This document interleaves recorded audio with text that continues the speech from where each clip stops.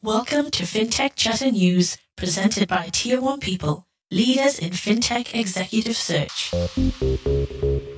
Follow us on your favorite podcast player or FinTech Chatter TV on YouTube.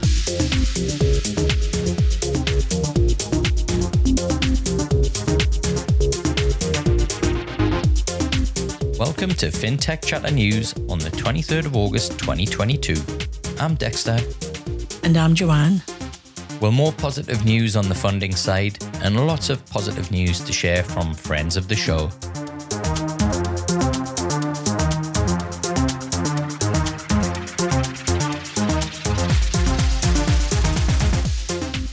Bizza.io are the latest fintech to announce an investment round, and co-founder and CEO Stuart Lowe will be joining us a little bit later in the show.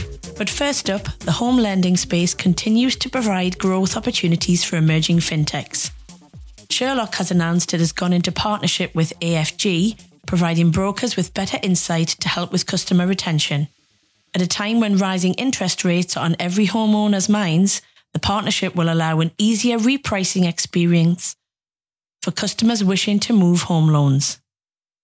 And our friends at Effie have entered into partnership with AD Group to target more customers in the off-plan development space. The partnership will allow brokers to build and promote their profile on AD Group. Customers will get instant access to brokers through Effie's white label technology. Well, crypto is still very much making the news headlines as regulation draws ever nearer. Yesterday, the Albanese government announced their intent to go down the crypto rabbit hole and begin the process of token mapping in what will be a world first. This is a massive opportunity for Australia to position itself as a hotbed for crypto and Web3 innovation. Almost everybody in the industry here in Australia has been crying out for regulation, so this feels like a huge step forward. But without a CEO at the helm of Blockchain Australia right now, we'll need everyone to pull in the right direction, especially with policy submissions. The push for regulation is a message that has been echoed by the UN for developing nations. Emerging nations such as Kenya, India and Venezuela have disproportionately higher ownership of crypto, and there have been calls to curb advertising and introduce strict regulation across all decentralized finance in these nations. And in more crypto news, MasterCard has partnered with cryptocurrency exchange platform EbonX to allow purchases in crypto. This follows the news that DataMesh had partnered with Crypto.com to offer payments using crypto. Well, I'm joined now by a really good friend of the show, the CEO and founder of Bizza, Stuart Lowe. Stuart, great to have you back with us. Yeah, it's great to be back, Dexter. It's been a while. It has been a while, and it is very good to have you back to announce and talk about the news that you've announced this week. Do you want to share with our listeners a little bit about what's happened?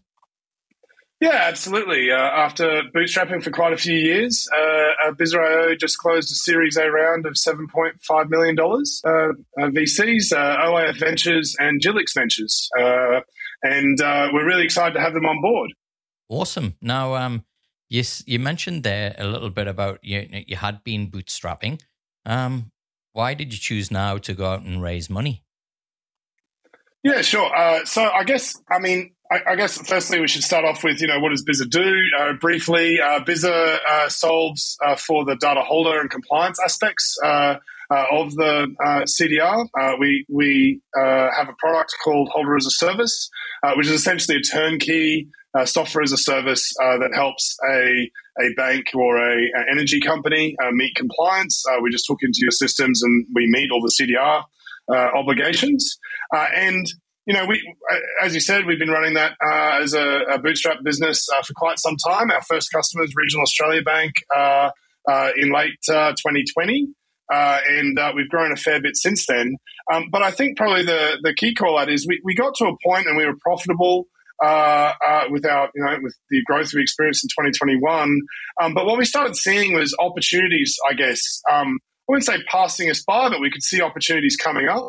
And probably the key thing as a bootstrap business is you will always prioritize the deal that that you've signed and the customers that you have, right, and the product that you've got market fit for, and so there's not much risk capital available, basically, to say we think maybe this product over here could really be a thing, but we haven't signed a customer yet, so we can't prioritize it. We're going to focus on the product that customers have signed and we've got validation for, so that this business can keep growing. And so, that's sort of what led us down the path of saying, okay, well, it seems like it's a logical time to raise some capital and no longer have the bootstrapped type sticker or the bootstrapped badge, so to speak.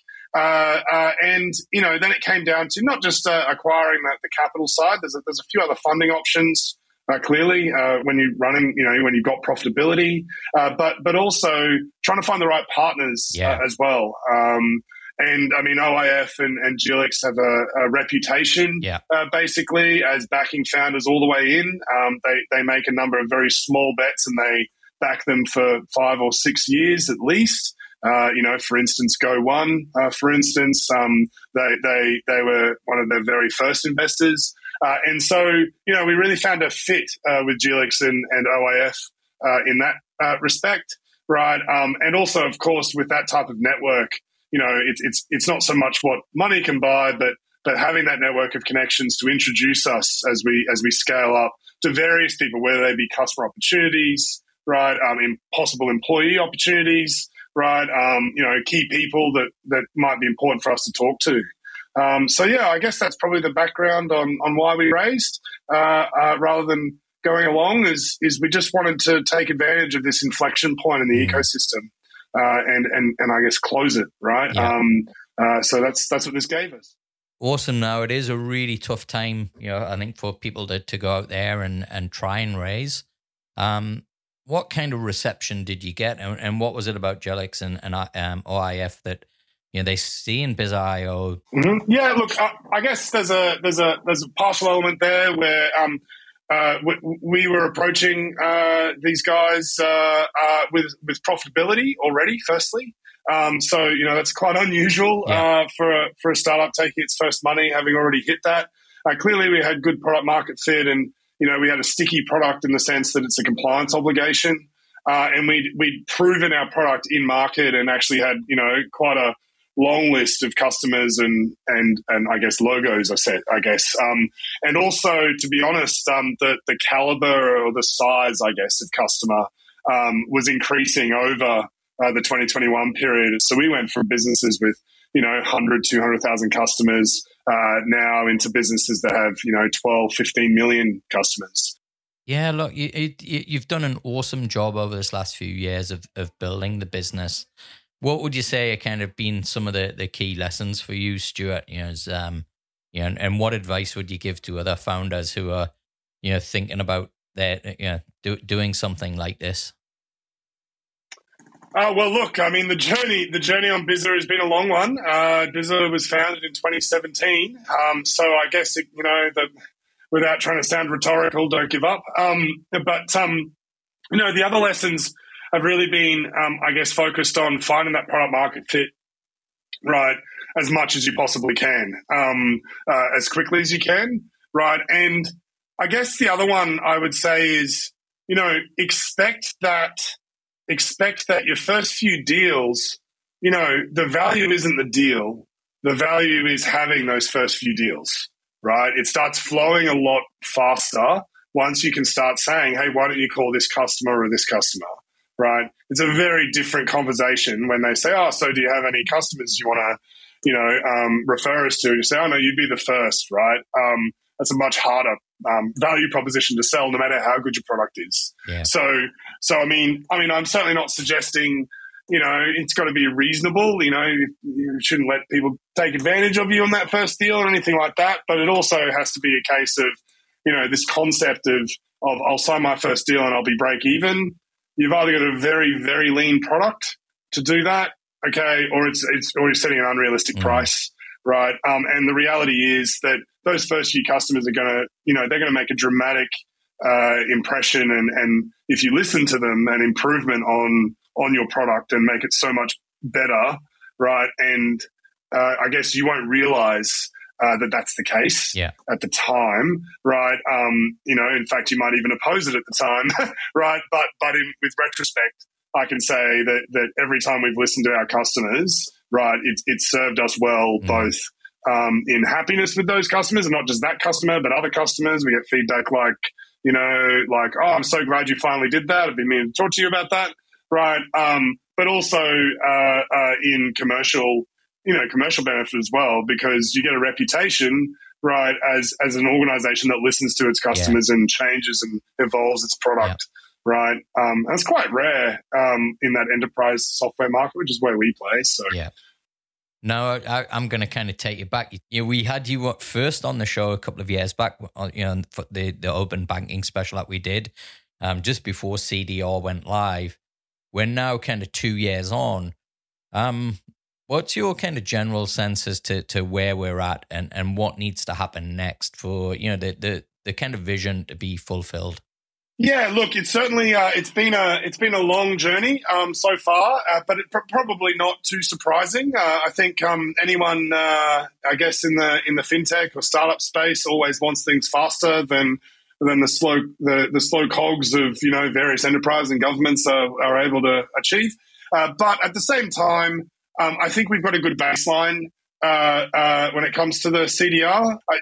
We've got essentially all data holders online now. Compliance is improving, and certainly data availability is improving. And I'd like to think that the recent news that follows turning off screen scraping, for instance, is it's a good sort of I guess hat tip to say that we're finally getting somewhere there.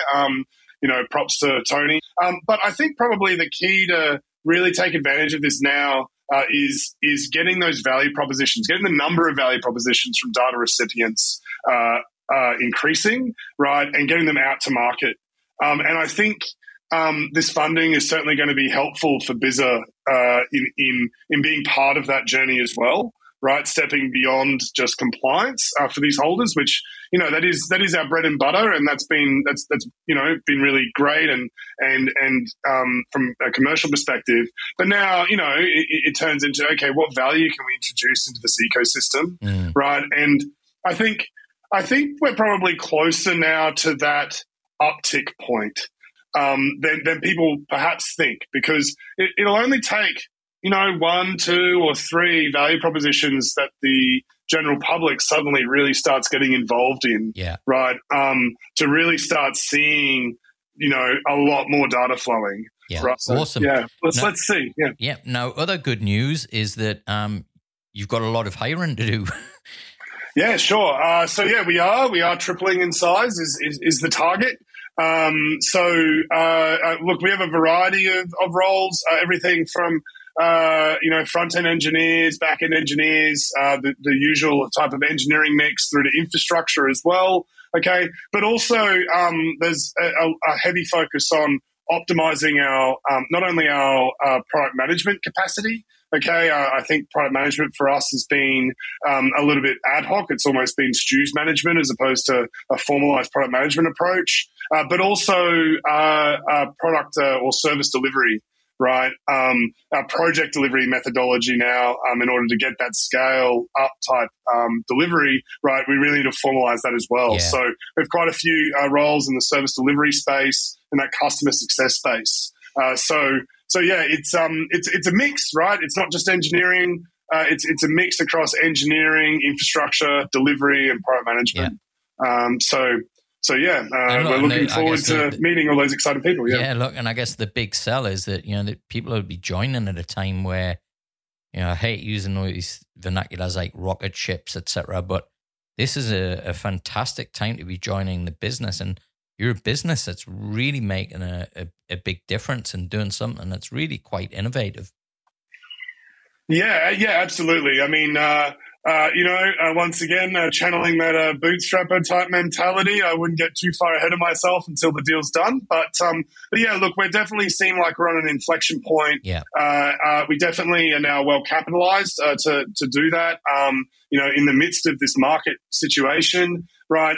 And of course, as with all startups, right, we're definitely keen to give our employees a little piece as well, which obviously could pay serious dividend. Yeah, I would say it's a good time to join, especially since we're remote natives. We were born in a pandemic. There's a lot of advantages to joining us. Yeah, absolutely. Awesome. Now, I know that some seriously talented people listen to the show because you're included in the audience. It's a good show. Yeah. For those who are listening, what's the best way to reach out if they're interested in joining Bizza? Mm-hmm. Yeah, sure. You can either reach out to me on LinkedIn, or if you feel like reaching out via email, you can just email hello@bizza.io. Great. Well, Stuart, it's been fantastic to chat with you again.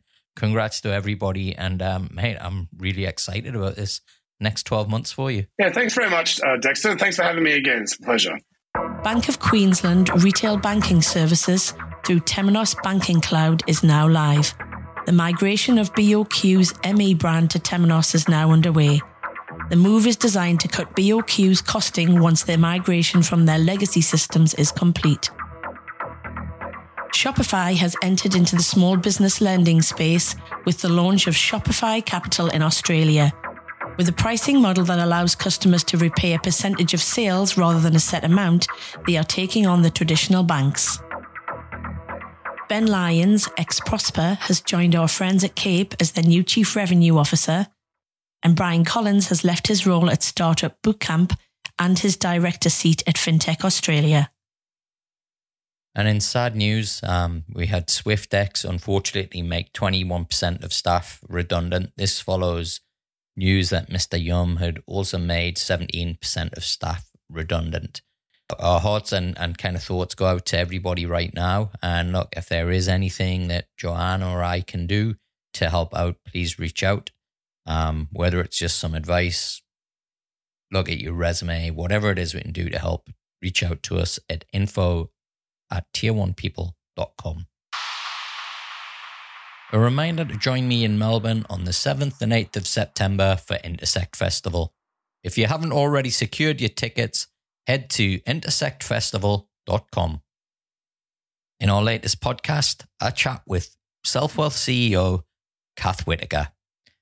And tune in for this Friday when I'll be catching up with James Fuller, the CEO and co-founder of Henry, winners of this year's People's Choice Award FinTech of the Year. Make sure to follow us on your favorite podcast player and don't forget to leave us a 5-star review. It really helps us in promoting the FinTech community to a global audience. If you have any news or feedback you want to share, email me, Joanne, at tier1people.com. Until the next episode, stay safe. FinTech Chatter News is presented by Tier 1 People, leaders in FinTech executive search. We help build world-class FinTech ventures by connecting you with world-class talent. And you can find out more tier1people.com.